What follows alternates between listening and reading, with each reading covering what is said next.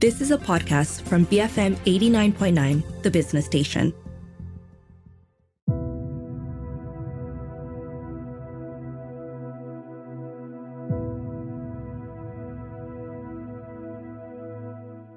BFM 89.9, the business station. My name is Rich Bradbury, and this is Matt Splained. Electric cars, lies, and the metaverse. And as far as Matt Armitage is concerned, it's all you need to know about 2023. Hold tight as we rocket into, this week. Yeah, I mean, well, hello and happy 2023, everyone. And Is it? Well, that's the thing. I mean, it's weird to think this is 2023. I genuinely think we should have stopped counting in 2019. You know, all the years have been pretty terrible since then. I mean, I don't know what else to say. I mean, even this show, this is the second time we've recorded it because technology just lost it. So this is 2023 part 2. I don't want to repeat this year already. Anyway, today we've got a rough guide to 2023. I mean, does anyone remember the rough guides or the Lonely Planets? Well, I mean, maybe. Yeah, exactly. I mean, guidebooks would, they were this kind of pre-internet kind of travel crowdsourcing. They were books that were put together by backpackers and travelers. They were frequently updated so that, you could be reasonably sure that the hostels, the bars, the homestays, everything was still there, that the reviews were kind of accurate. Obviously, I say bars, but most of the time it would just list whatever reggae bar existed in that particular city, which kind of tells you more about the writers than it does any of the cultures they went to. But yeah, are travel books, are rough guides still a thing? Well, I mean, I know they have a website, but whether or not there's a hard copy version. See, even that word has disappeared out of my vocabulary now, No, I know. I mean, it's probably not interesting, but I used to actually work for a record company that made companion music CDs for the rough guide travel books. I don't know, a couple of years ago, I'd have said that was irrelevant, but books and CDs are making a comeback. So I guess I'm a relevant relic again. Anyway, I found a bunch of those CDs on Spotify and some of the streaming platforms. They're still great introductions if you want to hear music from different parts of the world or from different genres. I'd recommend the Psychedelic Cambodia CD. Nothing to do with me. It was long after I left the company. It's just a great collection of, kind of psychedelic rock music from Southeast Asia in the sort of 1960s and 70s. So check that one out if you're looking for something new and old and interesting to listen to. New and old and interesting. No, I thought that was going to be an explanation of me, but it's not. Anyway, so what does our rough guide to 2023 consist of? Well, not really predictions. We don't do predictions anymore. It's just too darn dangerous. It's too dangerous. Yeah, you can't do it. For all we know, somebody will type lethal COVID variant into ChatGPT or one of those image generators, and the magic of technology will make it real and, turn the world to dust. So I'm being cheery on the first show of the year. Anyway, we'll have a look at some of the things that we're likely to see over the next 12 months, but we'll try and keep the conjecture about how they're likely to pan out to ourselves. I noticed there's a lack of a mention of a little blue bird. So is that your way of saying we're not going to be talking about Twitter? No, not specifically. We'll kind of mention it later on in the show. We are kind of Musk adjacent occasionally. We'll touch on electric cars, although again, not specifically Tesla. Okay. Tesla, of course, has been sort of continually in the news, not just in relation to Twitter, but because we keep seeing the valuation of the company slipping, even as it starts to deliver more cars. We saw this huge sort of explosion in its value before it was really shipping a lot of cars. And now it's kind of tumbling when it's bringing a lot to market. It's a bit odd.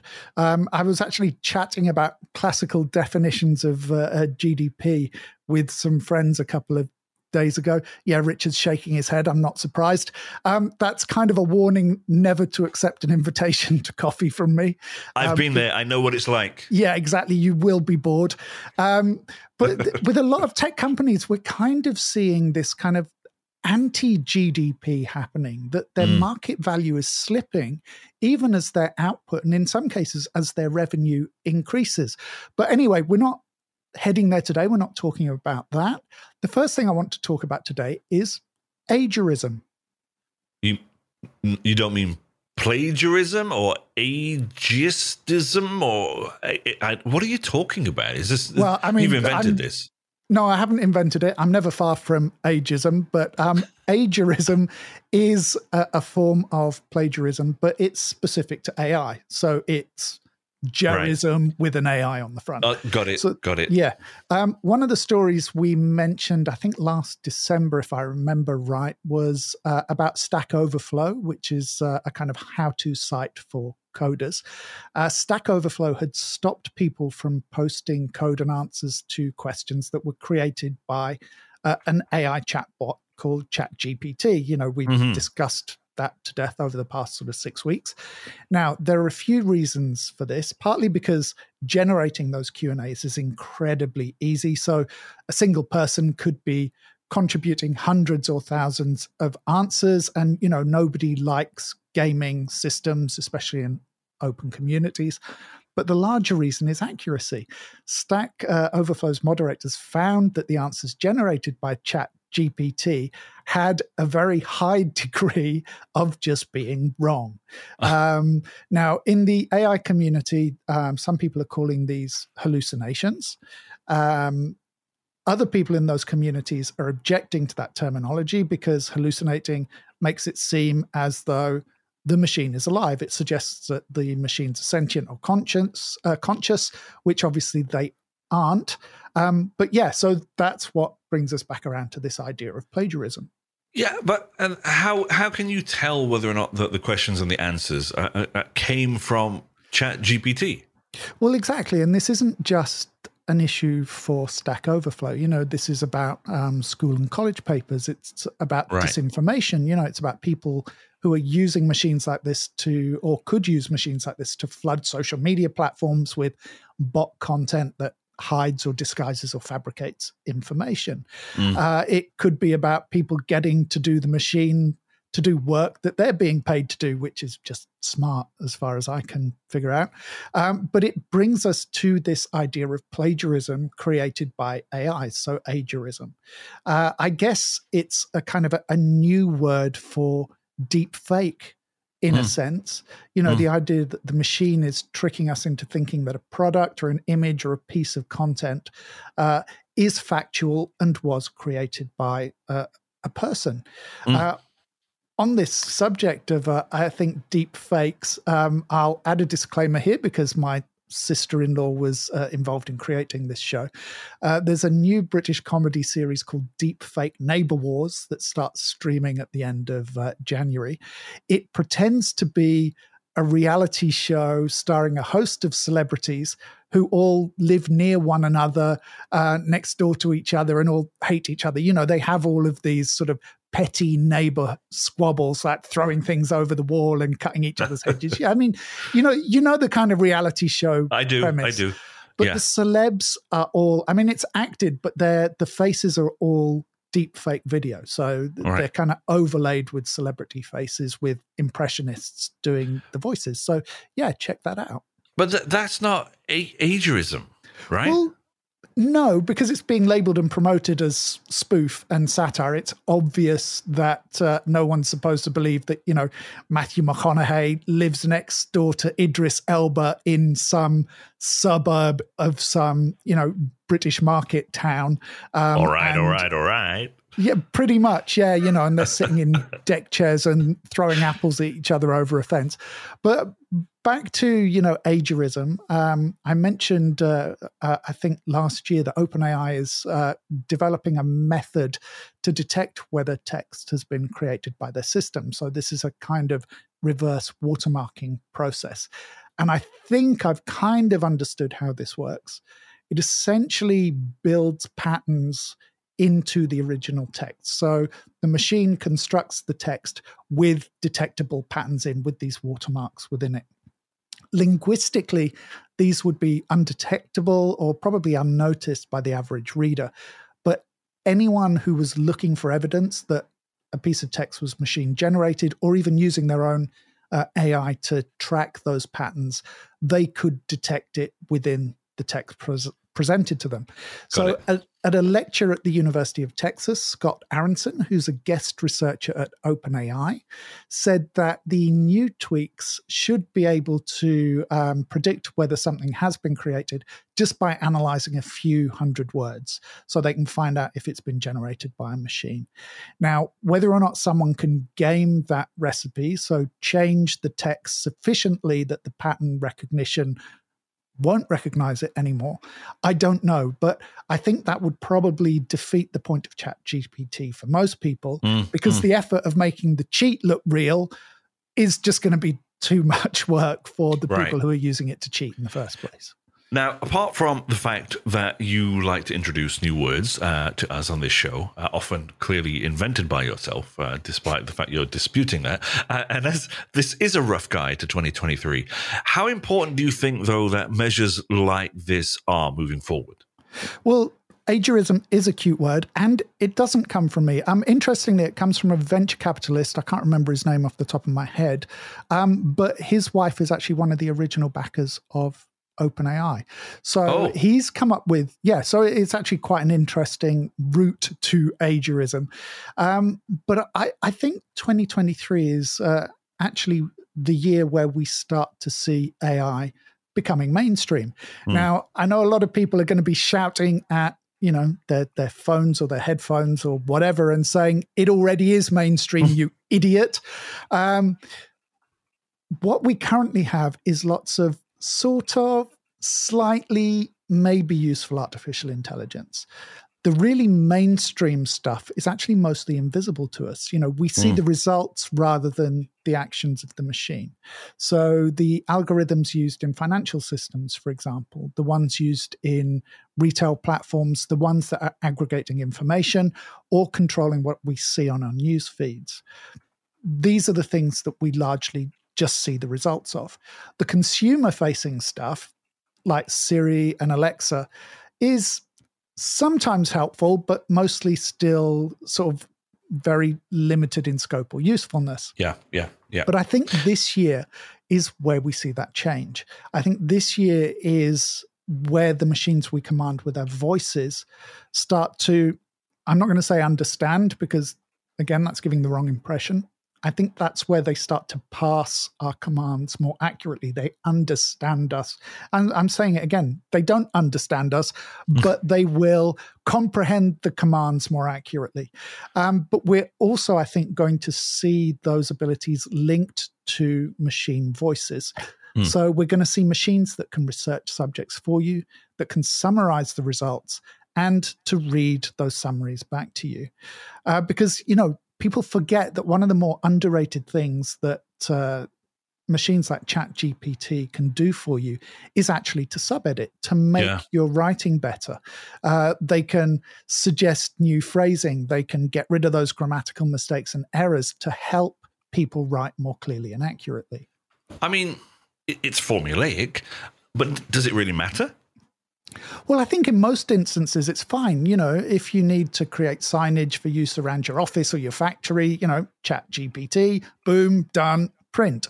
Right. I needed something put quickly into a video storyboard format. I put the notes and the script into the machine and it spat it out. I mean, it wasn't ready for use. I spent maybe half an hour or an hour tidying it up, but that saved me hours. So think how it will change, for example, the quality of conversations that we have with general chatbots. And I fully realize how weird that is to say. Most people don't want to talk to chatbots, in customer service, that kind of thing. They want a human. But, realistically, that's like hoping for a return to the good old days of 3 channels on TV and kids playing with sticks in the street. It was never actually that good. And barring the collapse of society, it's not coming back. Employers just aren't likely to spend that money when they can have an artificial customer service department that never stops working and costs a lot less money. So machines that aren't frustrating and have a better, as I said, a better ability to pass what you're trying to tell them, that's going to be essential. I think another interesting question is whether we see those services being deployed more widely for speech rather than text.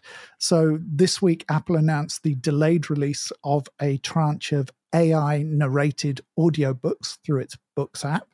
Now, a lot of ebook services have had AI narrator options for a while, but those are essentially on-demand text-to-voice. So the AI voice approaches the text for the first time every time. So you get a lot of weird vocalizations, you get the stress for sentences in the wrong place. So the listening experience is generally, pretty unsatisfying. Now, before I ask this question, I need to point out this very fact that you have asked me to ask this question, right? Breaking all kinds of walls for sure. here, I'll go with that. Yeah. Right. Okay. Who cares about audiobooks? Yeah, exactly. So that's why I didn't want Richard to look like some kind of crazy hater on the show. So the audiobook industry was actually worth $1.5 billion last year, and it grew by an incredible 25%. So it's estimated that it could be worth as much as $30 billion by the end of the decade. So obviously, Apple wants a big slice of that. And yes, I just made the apple's pie joke. That's not a dad joke. It's not even a granddad joke. That could be a prehistory joke. Apple's service, or approach rather, is different in that these are produced AI narrated audiobooks. So hopefully what you get sounds more like a book professionally narrated by a human. So you don't get any of these weird inconsistencies, these mispronunciations, and this kind of garbling. So Apple has been working with independent publishers for months. I haven't been able to try any of them out yet because the book service doesn't really run in Malaysia. A lot of publishers don't like the idea. For one thing, there are a lot of voice actors who are making a good living from audiobooks. But I don't really see this as a full replacement to that idea of having, human actors conveying the story, which I love because I listen to so many audiobooks. But making an audiobook is expensive and it can take weeks of recording and production. And that limits the number of titles available. So there are loads of books that I want to read that I simply can't because there isn't an audio version. So I see this more as a kind of complementary service that allows, independent publishers or more niche authors to make their work available as audiobooks without incurring the costs that big publishers can bear. Just to be clear, I do like audiobooks. I do. Anyway. He doesn't. You should have heard the things he was saying to me off air. Yeah, he said people who like audiobooks obviously can't read. They can't retain information and they have no appreciation of movies. Anyway, moving swiftly along, but how does all of this dovetail then or intersect with chatbots? Well, it's about machines that have realistic feeling conversations with you. Machines that can produce the words they need to say and actually say them in a way that doesn't make you feel as though a robot has been dispatched to kill you. And, this is happening across the board with these kind of AI tools. We're seeing, the speed with which all those other sort of text to AI generators are evolving is turning them into these really useful tools. I'm not going to ask how your journey with Midjourney is coming along. Yeah, I can see. It's on pause. It's on pause. Let's just put it that way. Richard just went into 1,000-yard stare mode. But, a lot of us use things like templates for social media posts. We might use them through Canva or whatever other app. Now, I'm thinking that before the end of the year, I promise not to make predictions, but I'm making them. I'm thinking that before the end of the year, a lot of these image generators will be able to do that in the same way that a chatbot can. So for example, you upload your photo, you type in the text, tell it what kind of border you want, what kind of text, what filter controls, and the machine will just create it for you live, giving you what seems to be a more unique looking post than you'll get if you use one of these kind of stock frames. I think this week I sent you a link to an AI music generator. What did you think? You think this week? You sent it to me late in the middle of the night last night. He's a fibber. I tried it out. Okay, and first time I was listening to an audiobook. The first time I tried it out, the website couldn't keep up with the demand. Obviously, that people are, it didn't work. And then I tried it, and some of the inputs I put in, because you have to give it suggestions of what you want, right? Keywords, I guess. And I put in Chinese reggae. Yeah, I don't think I will listen to Chinese reggae anytime soon.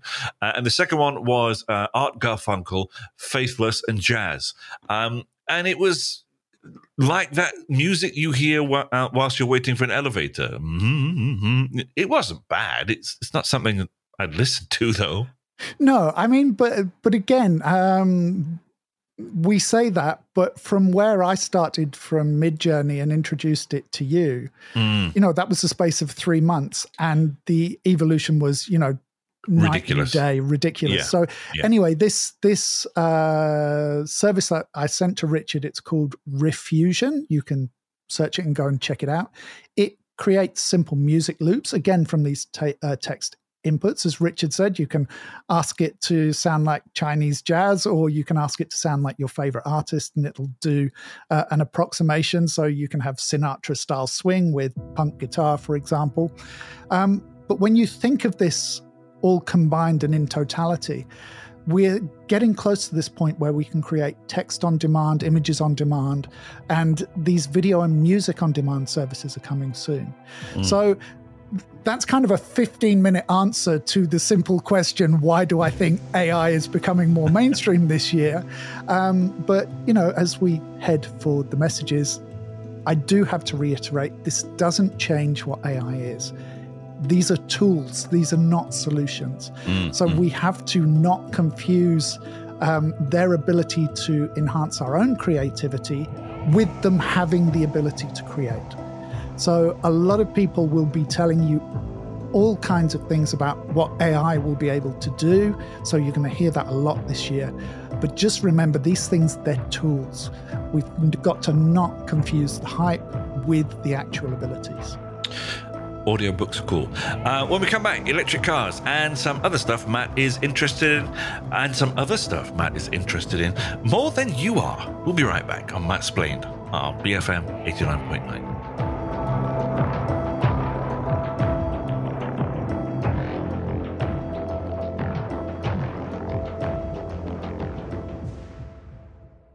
Become fabulous millionaires. BFM 89.9.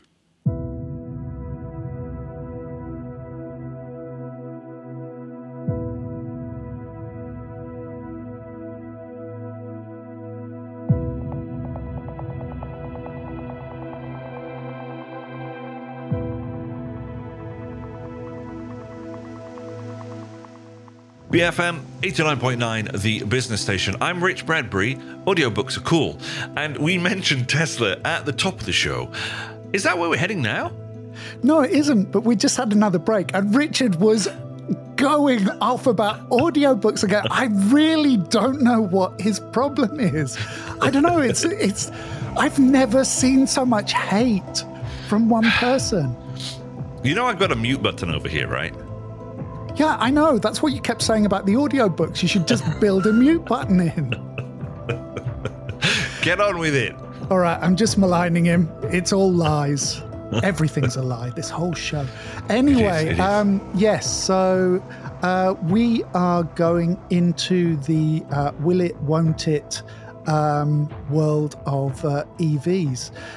Because, beyond metropolitan hotspots, most countries just don't have the charging infrastructure that make EVs kind of nationally viable. And for every kind of successful company like Rivian, there's an EV from a major manufacturer that performs below expectations. So Yep. I'm not going to name names. You can Google it if you're interested. YouTube is full of EVs not doing what they're supposed to do. But that said, until we find better alternative energy sources for cars or make public transport truly usable, electricity is going to replace, combustion engines as a means of powering passenger vehicles. And I'm not telling anyone things that we don't already know. This isn't a prediction for 2023. But Tesla has dominated our conversations about EVs, especially in the West, partly because EVs are still a small offering from most of the big automaking companies. Mm-hmm. And Tesla was one of the first, certainly the most successful when it comes to marketing. Tesla was one of the first manufacturers to reach scale as an EV-only manufacturer. So this year, I think, and this is kind of more of, not prediction, but what we're going to see this year, I think this year we're going to start seeing those Chinese EV makers spreading out and kind of, becoming global brand names. Yeah. And I know, I guess, some listeners are probably laughing at me right now, but the world laughed at Japanese and Korean auto companies back in the 1970s, but they don't laugh at any of those companies now. Yeah, I mean, obviously I do a car show on a weekly basis on a Wednesday night, and Chinese EVs are dominating right now, and they are coming into Malaysia as well. So this is the year that other EV makers will be achieving scale or going global, right? Well, yeah, I feel a bit of a fraud talking about this when obviously you're the one who's far more of an expert than I am. But, I'll let you have that one, Matt. I'll give you one back. All right. Yeah. All right. I take back the audiobooks. I mentioned Rivian. They seem to have cracked the concept of delivering functional electric trucks. But obviously that's still niche. And a lot of EV companies are still very niche. But in China, as you were saying, EV makers like BYD, BD are enormous, and the cars are good. Yeah. It's easy to forget that China is the world's largest market for EVs. Mm-hmm. Partly because car adoption there is relatively new, and partly because the local automotive industry doesn't have, 100 years or decades of entrenched development in producing fossil-burning cars. Its car companies are mostly relatively new, so their plant, their infrastructure, their designs, their outlook, those are all new too.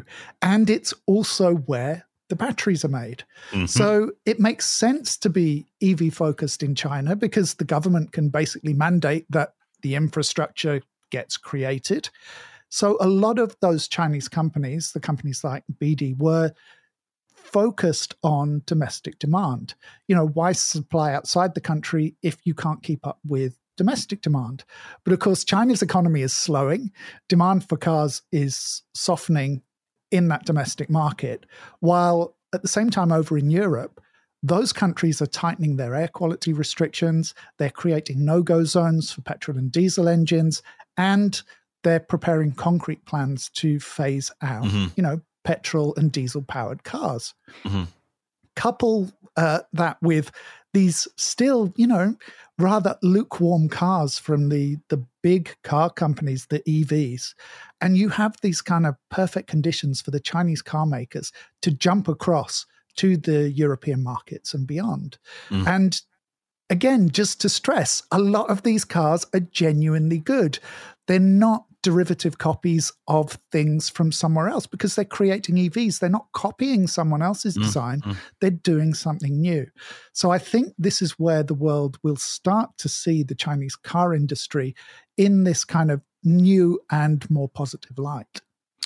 There is one further question, though, an issue, and one that is plaguing the whole EV sector, and that's the supply chain issues that are, throttling supply. Yeah, absolutely. But we have to remember that's industry-wide. So I think the forecasts I saw suggested it would continue definitely into 2023, but possibly beyond that. I think when we're talking about these Chinese companies, it's more of a branding and a presence issue. I think it's going to be having a mindset of companies like BD in the same way that we think of Tesla. So the supply chain issues may limit the number of cars you can buy and how many you see on the streets, but they're doing that with everyone who's making EVs. Yeah. But it's the focus that's important because this is still a new business sector. So when you think of EVs, you think Tesla. You don't think Nissan or Ford or BMW or Toyota. Those companies all have EVs, but you don't have you don't have the mindset that they're EV brands. So there's this opportunity for other companies who can manufacture at scale in the EV sector to come into the space and establish themselves as brands that we know and trust. And I think that's what we're going to see from these Chinese demands now that they're freed from domestic demand are going to be focusing on.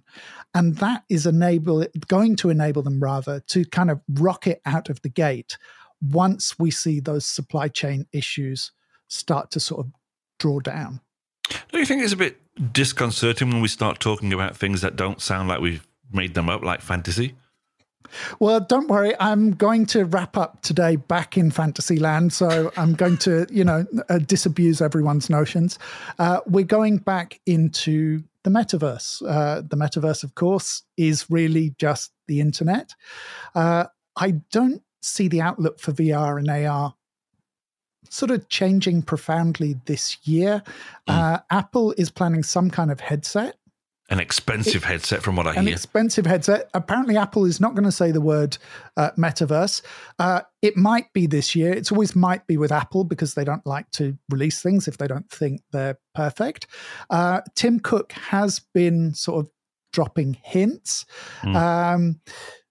So their focus is likely to be a little bit different to Meta or whoever else. So he's hinted at more of an augmented reality approach, looking at ways to manipulate digital data in the physical world, according to a talk he gave in Naples last year. Of course, nobody knows what the sentence ways to manipulate digital data in the physical world actually mean, but that's kind of the whole point. VR as an experience will, I think, continue to be a bit rubbish because the hardware is a bit rubbish. Not in terms of, the quality or not because of what it does or doesn't do, but because it still has to block you out of the real world in order for you to enter the virtual one. That is essentially rubbish. But let's not forget as well that all of that AI stuff that we talked about in the first half of the show, all of that is metaverse too, because, the internet is this kind of machine of a sort, and all those machine-generated tools, again, tools, not solutions, all of those tools are going to change the way that we interact with the internet. So maybe what we'll see is that the internet gains more of a kind of definition this year, not so much in terms of structure, not so much in terms of what people are building, but more in terms of a kind of a clarity of what we conceive it as. What I think is for definite is that investment in the sector is going to continue. So yes, Meta and some of the software and hardware companies may be scaling back on their metaverse investments, but the games companies aren't. Because, they see this as both the future of their business, but also a way of expanding it as well. And they need the metaverse in a way I think that companies like Meta don't actually need as yet. Do you think this links to Microsoft's bid to take over Activision Blizzard? Yeah, so Microsoft sort of weirdly wanders under the radar a bit these days. Yeah. So you see it supporting calls for regulation of what it sees as anti-competitive practices by its rivals, even when that results in a financial hit for the company itself. And a lot of the conversation about Microsoft centers on it being, a bit of an old uncle in the tech world. That it's focused on desktop computing in a mobile world. And it kind of ignores the fact that Microsoft has radically changed. Microsoft is actually about a lot of things, and a big part of that is cloud computing and games. So the Microsoft Blizzard merger would create a huge range of titles for the company to give away free with the Game Pass Xbox subscription. And that would include the all-important Call of Duty. Dun, dun, dun. Yeah. So much so that Microsoft doesn't even have to make the game exclusive to Xbox. Just by including it in Game Pass, and it's still being, $70 to buy on PlayStation or what other platforms, there's that huge incentive for the company there. Not to mention the Activision Blizzard subsidiaries that have a strong presence in mobile gaming, which is, it's kind of, mobile gaming is one of those first touch points with the gaming metaverse. So, that's kind of brings me to a quick further metaverse point, which of course is crypto and blockchain and Web3, whatever you want to call it, which also is connected to all of that mobile gaming as well. Now, with the ongoing financial turmoil and the scandals like FTX, I think the kind of Web3 sector is still going to see a lot of negative press this year. But mobile gaming is one sector that is changing people's opinion of what Web3 is. And that, again, is part of this idea that Web3 and the blockchain is part of the metaverse, and the metaverse is part of the future internet. And this is where we come round full circle to the beginning. The other aspect is actually Twitter. Now, I know that's not an obvious connection, but dissatisfaction with Twitter and other social platforms has led to people leaving the platform and looking for other social options. And they've landed on Mastodon, as well as some of the kind of pure Web3 social media sites. And as we've discussed before, the people who use Twitter tend to be journalists, business people, politicians, the supposed tastemakers and policymakers. And for a lot of them, these new social sites are actually their first real taste of Web3 beyond the idea of currencies, tokens, and NFTs. So they're seeing and they're experiencing the blockchain in action because they're participating in these communities. And even even those sites, like Mastodon, which is a Twitter alternative, aren't actually on a blockchain. They are decentralized. So it's an introduction. I mean, if you like, it's almost a grooming mechanism for how decentralized operations function, which creates a better awareness of what blockchains can do and how they are likely to underpin the metaverse amongst this taste-making group of individuals. And that's what's, taking us towards that future internet. So that's it. That's a rough guide to 2023 in sort of 30 minutes. I was wondering if you were going to get to NFTs at all, and then you did mention it in just your last little run up there, because last year and the year before seemed to be all about those things, and here we are. I know, and it's funny how quickly, because the NFTs are still going to be there, but they're not going to be there in the same kind of way, I think, that we've seen them. And we're not going to see those same bubbles around value. I think we're going to see these tokens being attached more to physical items as well. So we're seeing that crossover of them into the real world, where they act as, again, another kind of watermarking tool.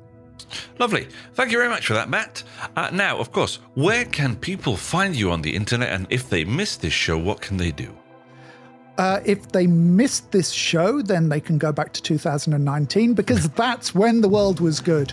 If you can't do that, you can check us out on, where can you find us? You can find us on the BFM app or wherever you find your podcasts. So App Stores, Google Play, Apple App Store. But as I said, the best place to find us is on the BFM app, and the best place to find me is on my Substack, culturepop.substack.com, which I haven't updated in ages because I've been really lazy over the holidays. Test. Thanks for tuning in, folks. Of course, we'll be back same time, same place next week if the world still exists and we haven't been destroyed by something like ChatGPT and all kinds of different AI. This has been Matt Splained. Audiobooks. Or audiobooks. But if you need a voiceover, I know somebody who's really good at it. Anyway, this has been Matt Splained here on BFM 89.9, the business station.